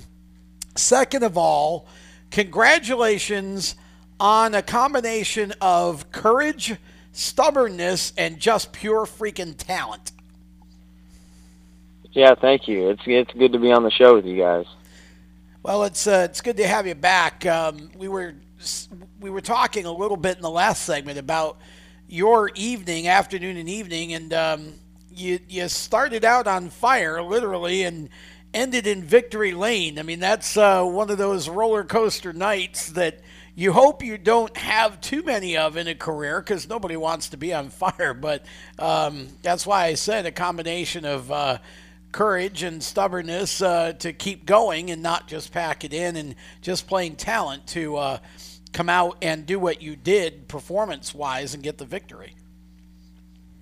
Yeah, it's definitely not where we expected we'd be. You know, catching on fire in hot laps and bouncing back to be High Point, man, just having everything dialed in and everything as good as we had it to be able to come out and win the Shamrock Classic. It was a pretty eventful night, but it was one to remember, that's for sure.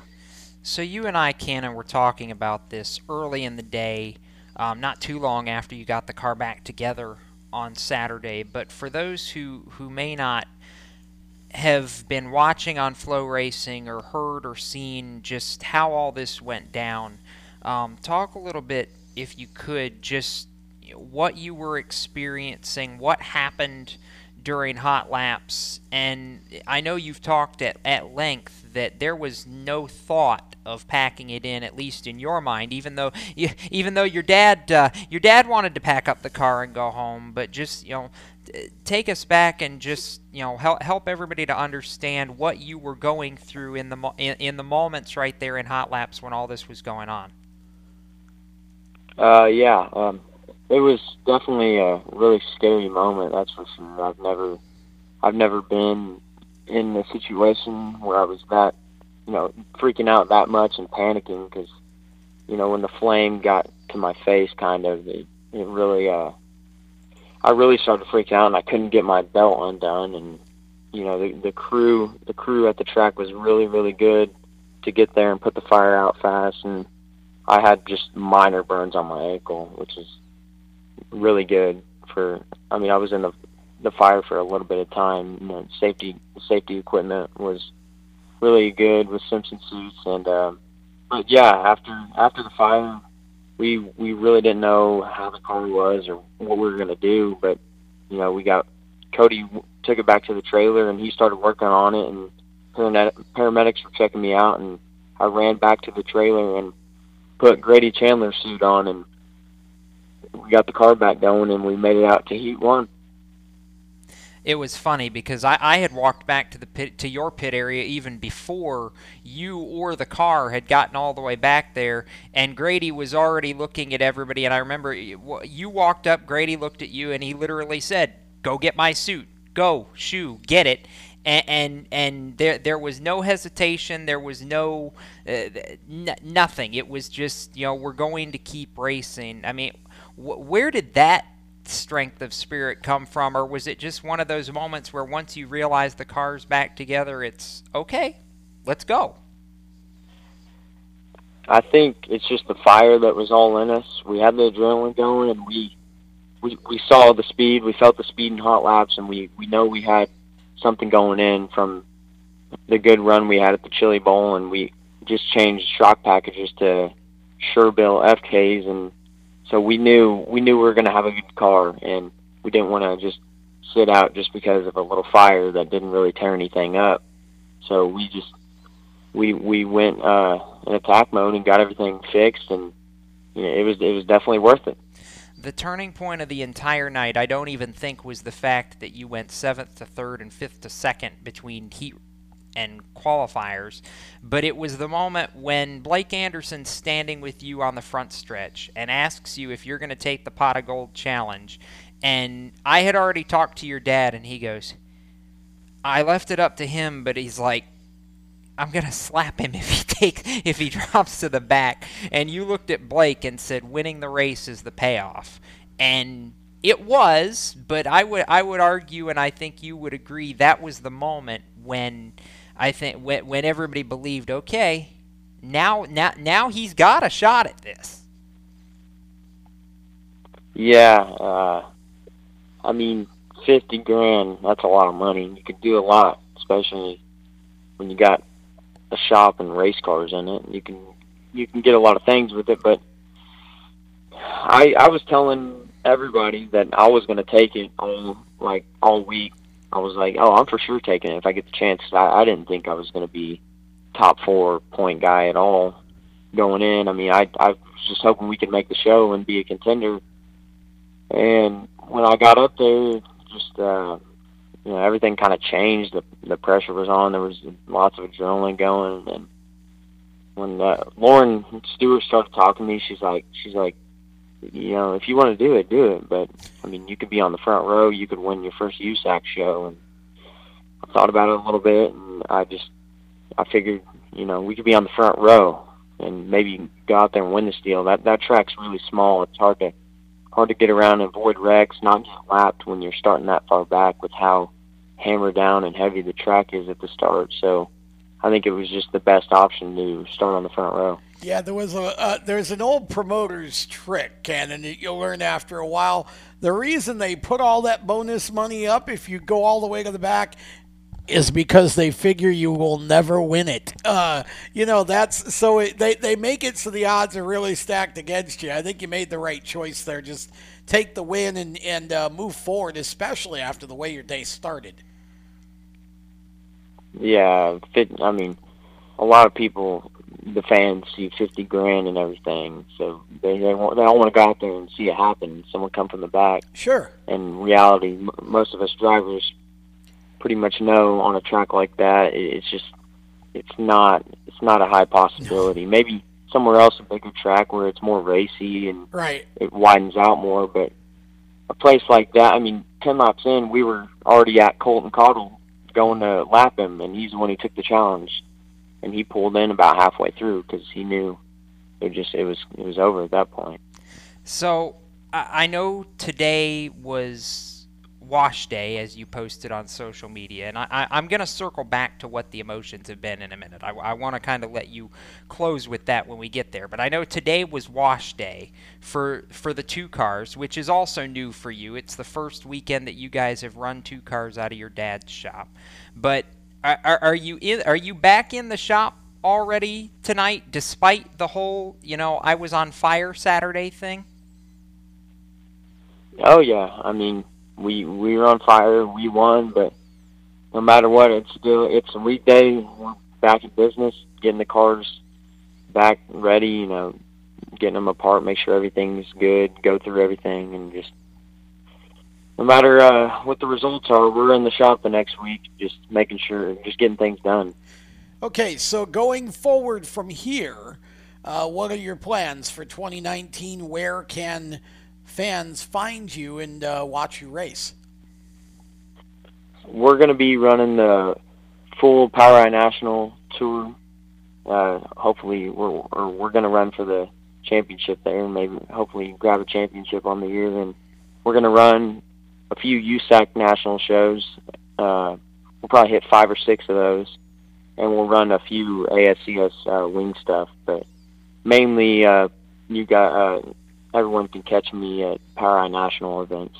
Well, it's got to feel good to be basically a family team running against some of the best in the business, and you go out in a race like the Shamrock Classic and get it done. Yeah, it's cool to be able to go out against guys like, or team owners like Keith Coons and Chad Bowe and just Petrie, all those, Eric Clausen, all those guys that are established teams who've been around and know what they're doing and have so many cars and good drivers behind them. And it's cool to be able to be a team that just was put together about 2 years ago and just go out there and show everyone that local teams can still get it done, and just as long as you have the push and the drive to get it done and work hard at it. And I'm blessed to have a dad to work very hard to, provide me with a good race car to hang with all those guys, and it's pretty awesome. You're tired, aren't you, Cannon? I mean, the events of everything Saturday, they don't call it the 24 hours of DuQuoin for nothing. I mean, I know that you guys got back, in the wee hours of Sunday morning, and it's been, crazy since then. Is it all starting to hit you like, okay, we're a little worn out for a day or so here? I mean, you are only 16. Yeah, it's a little. I mean, it's quite a bit, but I think it's cool just to have so many people, like just gaining followers and just seeing the people that are supporting me, and just the cool shout outs you find. I've gotten a shout out from Bell, Yaley, Casey Kane, and there's just a lot of people out there that I just never even thought were watching, and you just never know whose eyes are on you and just who could be watching you, and it's just special to be able to have all these people around me. And I'm not overwhelmed yet. I'm still just taking it in and enjoying the moment. Who reached out to you that you were most surprised by? I really don't know. I think I'd say Kenny Wallace. Just seeing him. There's plenty of people, but I just didn't, I didn't think he'd be watching. Bell was the most special one, I think, because he's from Oklahoma and made it out of the same town, and I think he's the most special one because he's representing just where he came from, and he's not forgetting the people who supported him. So now I'll ask you what I said I was going to ask earlier. I mean, as it's slowly starting to sink in, hey, we actually did this. I mean, what emotions have you been feeling over the past 24, 36 hours, since standing on the front stretch and us talking Saturday night when you literally couldn't describe what you were feeling in that moment? What's been going through your mind, and what have you been feeling now since, being able to start letting it sink in? I think it's mainly just being proud of the team like I am, just really excited for the whole team itself, that just knowing that we can go out there and perform against all those teams, and it's a huge confidence booster, that's for sure, because now I know that we can win a USAC National Show, and I know it's just one win, but it gives us confidence going into every race that we have a shot, and we can get it done. Well, one win is basically like a golden ticket on American Idol, bud. You got you now. Never again will you ever have to say, "I think I can," because you did. So congratulations, Cannon, once again, and thanks for taking some time to be on with us. We look forward to catching up with you some more as the season progresses, and hopefully you get a few more checkered flags. Yeah, thank you.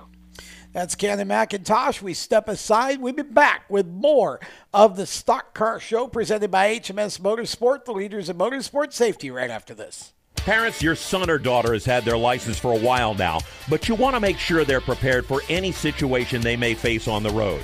High school driver's ed doesn't teach them to drive defensively. They need to be prepared for any highway emergency. For less than a month's insurance, and a whole lot less, BSR instructors at Summit Point Motorsports Park in nearby Summit Point, West Virginia, will teach your son or daughter how to respond instantly and positively to unexpected situations on the road. BSR's specialized accident avoidance training teaches swerve to avoid maneuvers at highway speed, ocular driving, which focuses driving attention on ways to avoid accidents, vehicle dynamics and feedback, skid control and skid recovery, threshold braking on straights and progressive braking on curves, and off-road recovery techniques. This is stuff driver's ed simply doesn't teach. So call BSR today, 304-725-8444. Give your kid the skill set needed to drive safely and responsibly on the highway. That's 304-725-8444. You hear that?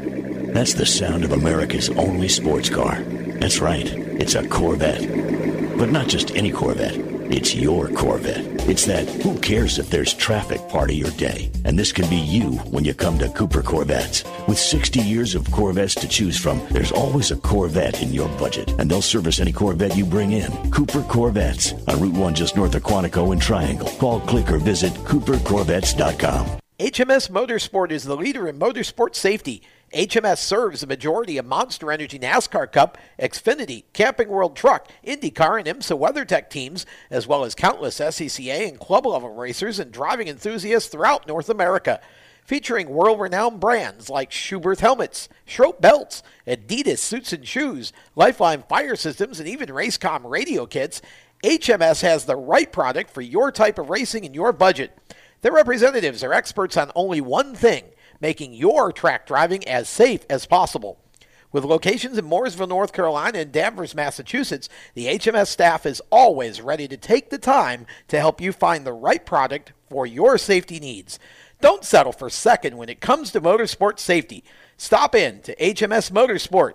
Visit them on their website at hmsmotorsport.com or send them a message on Facebook and tell them the folks from PMN Radio sent you. Hi, this is John Ondrasik of Five for Fighting, here for RAD, the entertainment industry's voice for road safety. You know, style is a personal thing, and your lifestyle is your business. But if you take it on the road, it becomes everybody's business. So please, plan ahead, designate before you celebrate. Friends, don't let friends drive drunk. A public service announcement brought to you by RAD, the National Association of Broadcasters, and the Ad Council. Hi, I'm Cole Custer, and you're listening to the Performance Motorsports Network, the voice of motorsports. Welcome back to the Stock Car Show, presented by HMS Motorsport, the leaders in motorsport safety.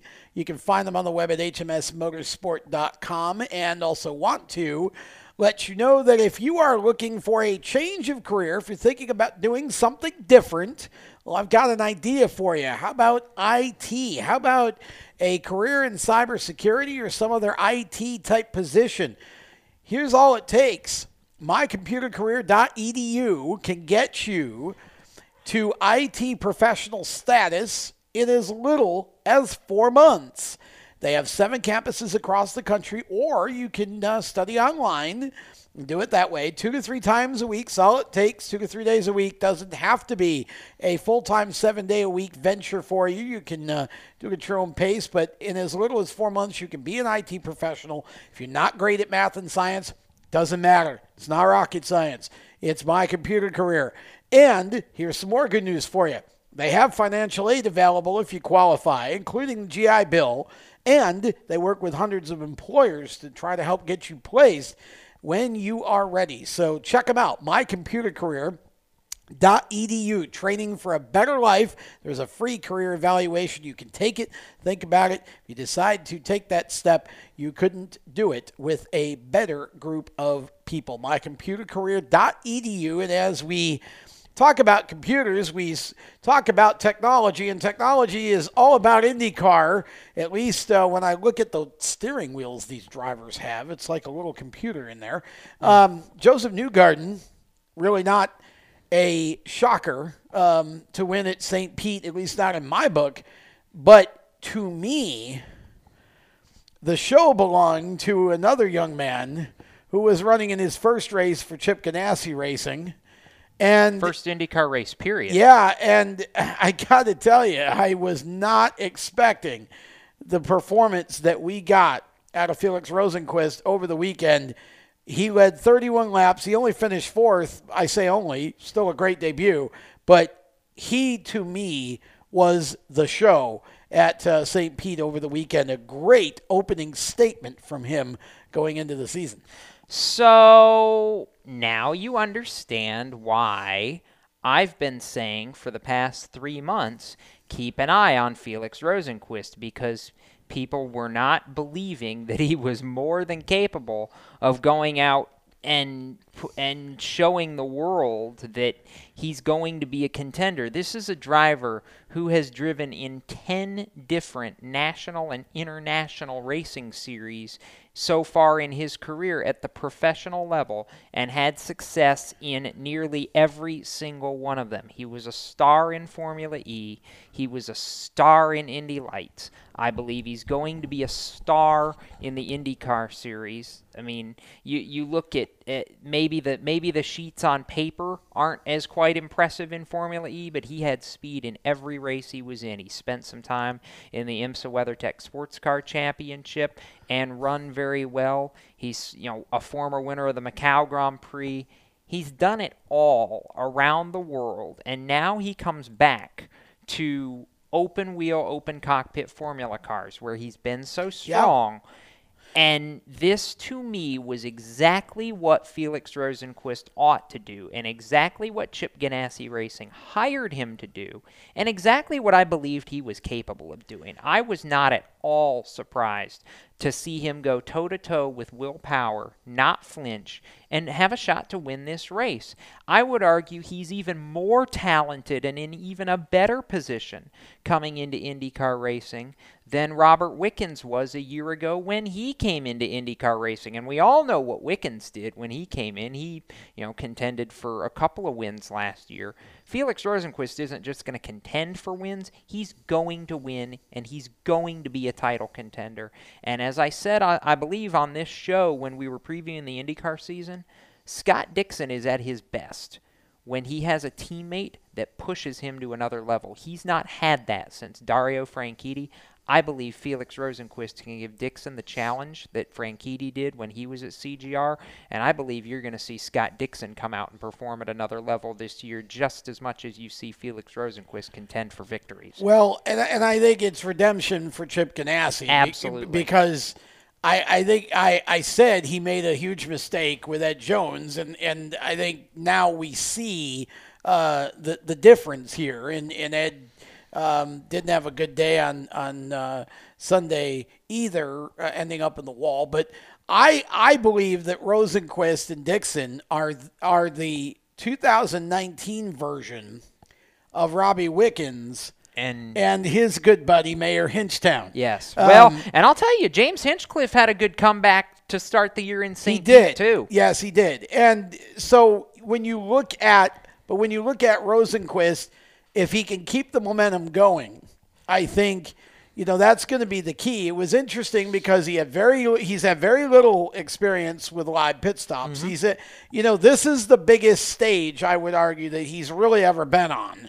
And he said this was, one of the hardest cars to drive. It's not easy doing this. He was flat worn out after that race. And so as he grows into his feet, so to speak, in IndyCar, it's going to be interesting because it certainly appears that he has the chance to be one of the best going. And I was impressed. And I understand your enthusiasm now because he really didn't make a mistake all day long. It was very impressive. No, he didn't. And in fact, truthfully, I believe he had the race-winning car.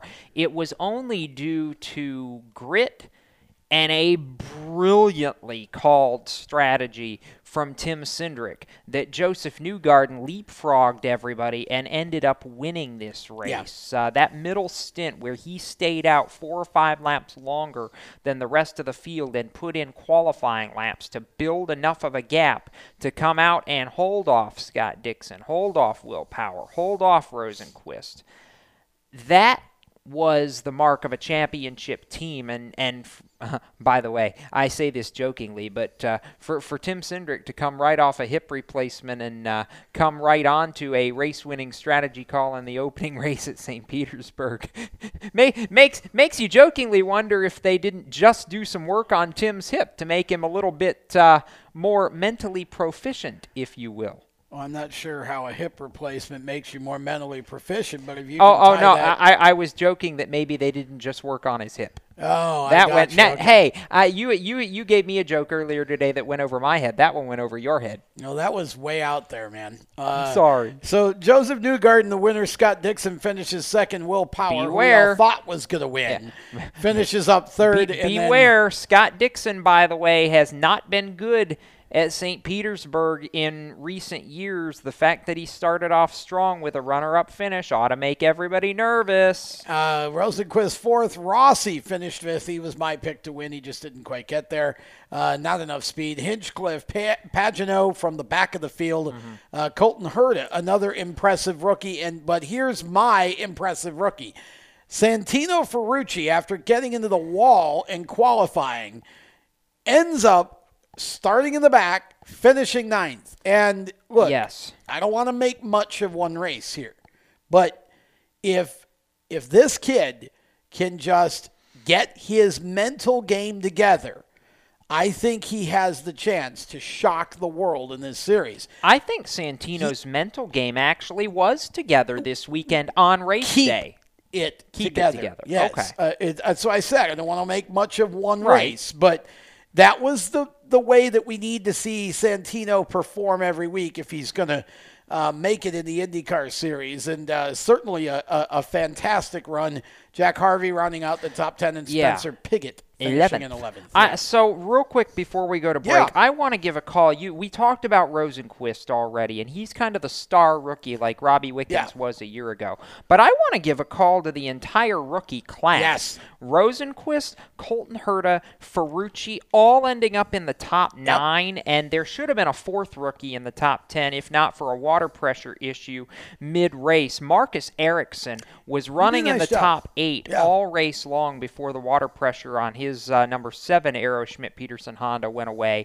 This rookie class, I've said, and Robin Miller has repeatedly stressed over at Racer.com, that this rookie class has the potential to be the most talented rookie class and the most proficient rookie class maybe that IndyCar has ever had. And I feel like they took a big step to proving that. Like you said, I don't want to make much of one race, but for Rosenqvist, Herta, Ferrucci, and Ericsson to have the kind of races that they had really says to me that it's not just going to be all about the veterans this year, and that to me is exciting. Quick call to Ben Hanley and Dragon Speed, too, the longtime sports car team making their very first IndyCar start. They barely got their chassis in time to test a week ago at Sebring, and they came out, made the second round of qualifying, qualified 12th, and even though he ended up 2 laps down in 18th, Ben's learning how to drive these cars, and I thought it was good. It was good to see him finish the race, just log laps, do what he needed to do. That program has an intention of growing their IndyCar program into a long-term, we're not going anywhere. Yeah. And this was a great start for them. So I just wanted to give them some props. New faces, respectable races at St. Pete. That's exactly what that was. And we step aside when we come back, our lightning round and some ARCA conversation. Stick around. You're listening to the Stock Car Show, presented by HMS Motorsport, the leaders in motorsport safety. We'll be right back. When do you think of a plumber? Like most people, even if it's an emergency, you can be confident about who will arrive to help you. For quality and reliability, count on someone you can trust. Call on the plumbing services of Hague Quality Water of Maryland. Plumbing doesn't have to be an emergency. We handle all kinds of preventative maintenance too. Hague Quality Water of Maryland is family owned here in Annapolis since 1993. For a refreshing choice, call us at 888-84-WATER or visit us online. Here at Lewis Meineke, we're more than just your average car care center. Hey, it's Dave, your neighbor from Lewis Meineke. Whether you need an oil change, brakes, tires, or anything under the hood, we've got you covered. Take advantage of our free check engine light service as well. Yes, free. And don't forget about our free shuttle service. Never stress, we'll take care of the rest. on with life. Give us a call at Lewis Meineke, 302-827-2054. Is your job sucking the life out of you? Wake up! You can do something else. Information technology. I know what you're thinking, but I'm not a math and science person. No problem, and no excuses. Because it's not rocket science, it's My Computer Career. Go to mycomputercareer.edu and take the free career evaluation today. You can start your new life as an IT pro in as little as 4 months. mycomputercareer.edu, that's mycomputercareer.edu. Do you love the sound of high-revving motors and the smell of burning rubber? Do you want to get your car sideways right at the ragged edge of control? If you've always wanted to try drifting or learn to improve your drifting skills, Summit Point Motorsports Park, the Mid-Atlantic's premier motorsports facility, has the expert instructors and the specialized track to teach you how to drift and the skills necessary to drift competitively. From skid pad to open sessions, Summit Point Motorsports Park has the safe and open environment that allows drifters of all skill levels, new to intermediate, to get sideways and smoking. With a focus on safety and the skill set necessary to drift competitively, Summit Point Motorsports Park's Drift Nirvana is just the thing for you. Call for your reservation today, 304-725-8444. Or for more information, go online, summitpoint-raceway.com, or you can email them at office@bsrinc.com. Drift Nirvana, getting you sideways the right way. If you own a gun, you have a full-time responsibility. When you aren't using it, be sure it can't get into the hands of curious children, troubled teenagers, a thief, or anyone else who might misuse it. Your family, friends, and neighbors are all counting on you. Remember, always, lock it up. For more information on firearm storage safety, visit ncpc.org. This message brought to you by the National Crime Prevention Council, the Bureau of Justice Assistance, and the Ad Council. Hi, I'm Cody Connor, and you're listening to Race Chaser Radio. Now back to the show.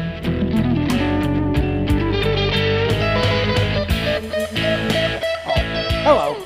Welcome back to the Stock Car Show. We're playing the blues here as we head into our lightning round. And we want to talk some market here. And I got to start this segment with a couple of notes here, just quick notes. First of all, Michael Self is a driver we talked about earlier that never gets to me the respect that he should. I don't know why some bigger team or organization has not put this driver in an Xfinity car full time, or something, but picks up another win. There's note number one. Note number two, Chandler Smith, P4.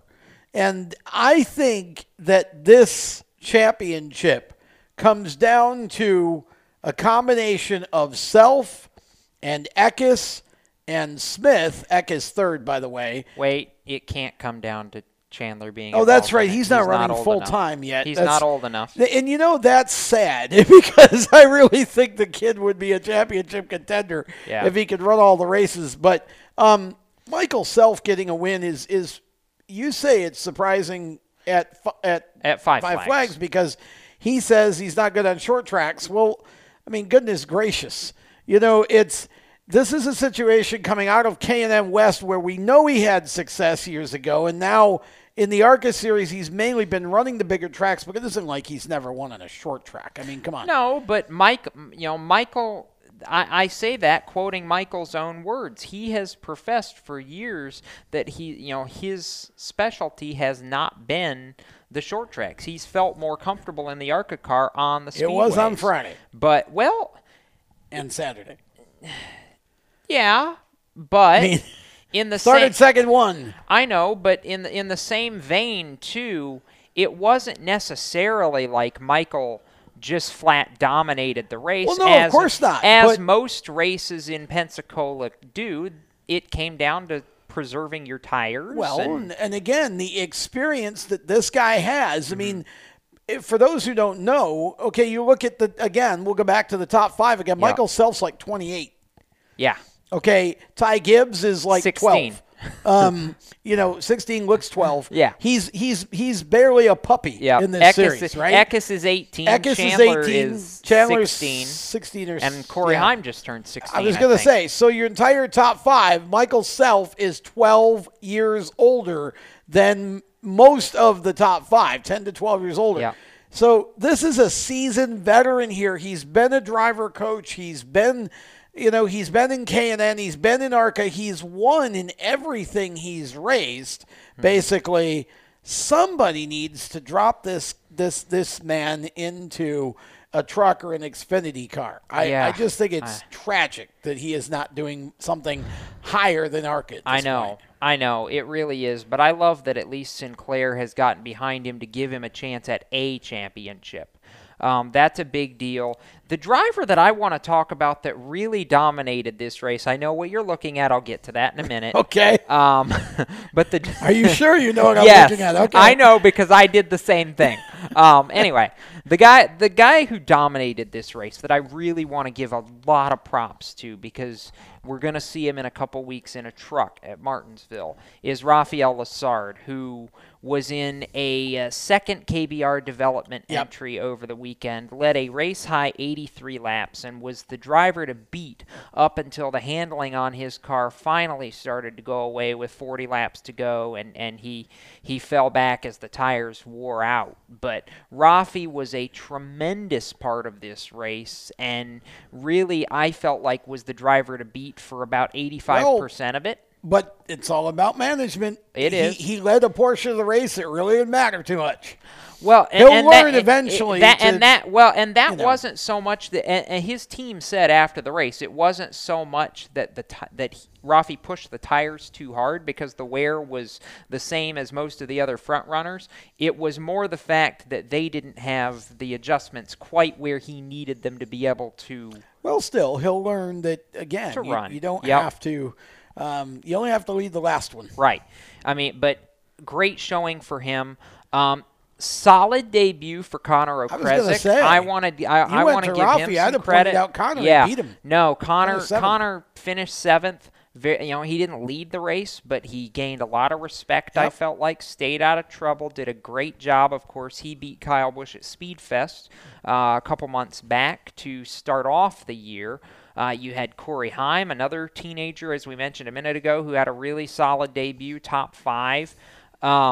And then the driver who led some laps late in the race, and just because he only had 2 tires left in the pit area instead of 4 was why he finished 9th. But I loved the gamble that Caden Honeycutt took by taking 4 tires and hoping it would go green all the way. And if not for debris with 42 laps to go, he had the winning strategy if it wasn't for a big piece of debris off the 06 car that and the 06 subsequently stopping at the end of pit road. Right. That if not for that, Caden Honeycutt has the strategy and probably wins the race in the exact same way that Travis Braden won at Lucas Oil Raceway a couple years ago. But since I mentioned the 06 out of Wayne Peterson's stable, I will tell you that no, you're not seeing things, nor was Tom seeing things.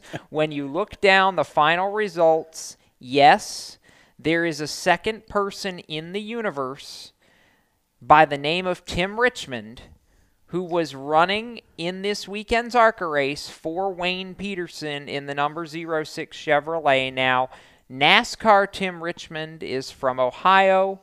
This particular Tim Richmond is from Ottawa, Illinois.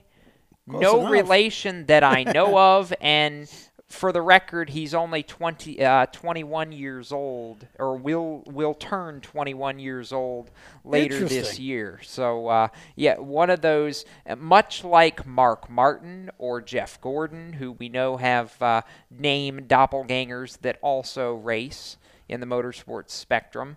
This was one of those where just the first time I had seen it, really had to do a double take. No, it was different. It was interesting to say the least, but, finished the race, finished 14th, so I give him credit for that.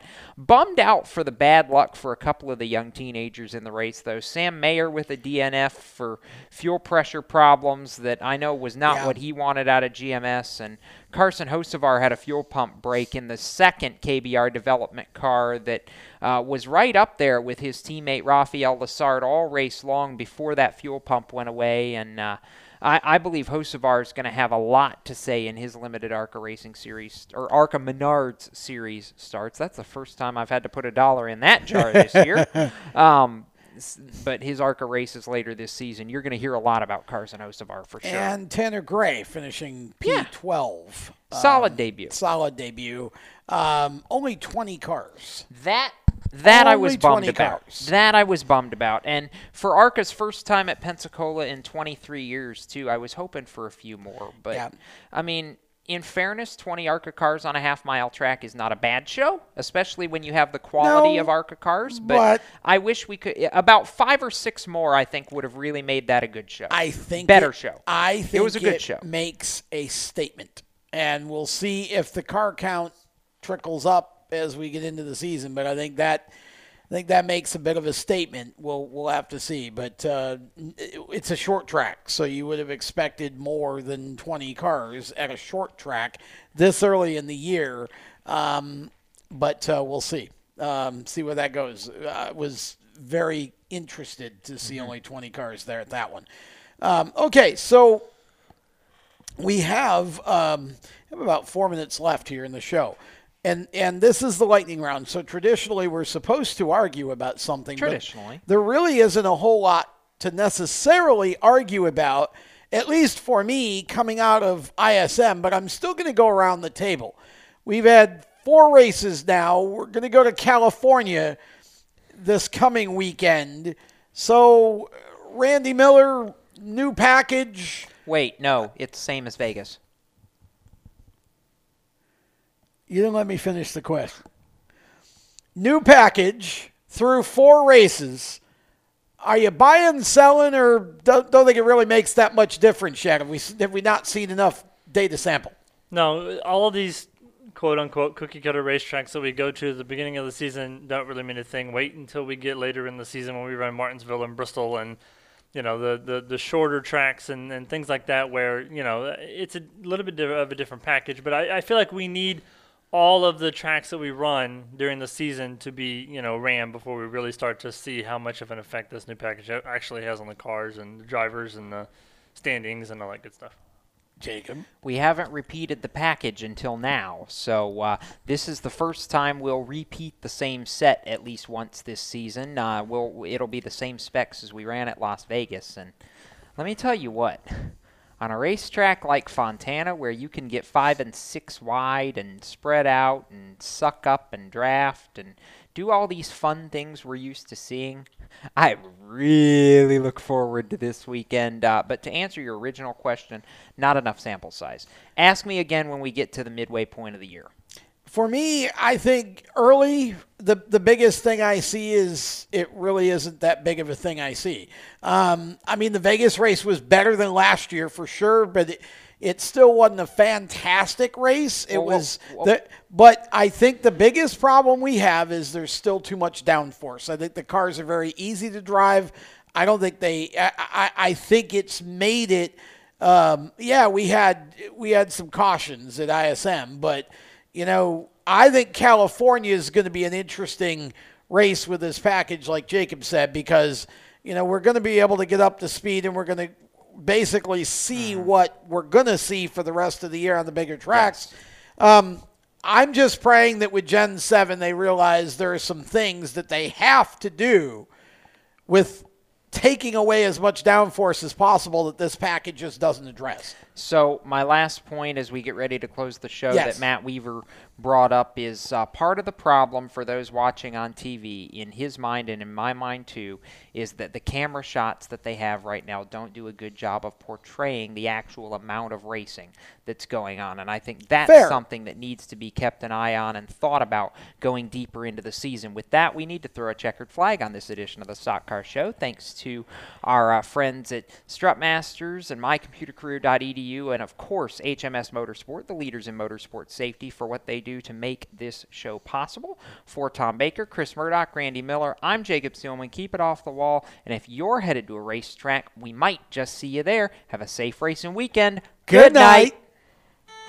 You've been listening to the Stock Car Show on the Performance Motorsports Network. Stay tuned to Performance Motorsports Network for more race talk. For the latest motorsports news, visit RaceChaserOnline.com. The Stock Car Show is a copyrighted production of the Performance Motorsports Network. www.performancemotorsportsnetwork.com. A member of the Scorpion Radio Group Incorporated, and may not be rebroadcast, replicated, or saved in any media without the explicit written permission of PMN. Check out our Facebook page or our section on the PMN website. The opinions expressed on this program are those of the host, co-host, and guests, and do not necessarily reflect those of the management and ownership of either the Performance Motorsports Network or Scorpion Radio Group Incorporated, the advertisers, or the marketing partners. Be listening again next week when the Stock Car Show returns on Thursday night at 7 Eastern. Until then, stay tuned for more great motorsports programming on the Performance Motorsports Network.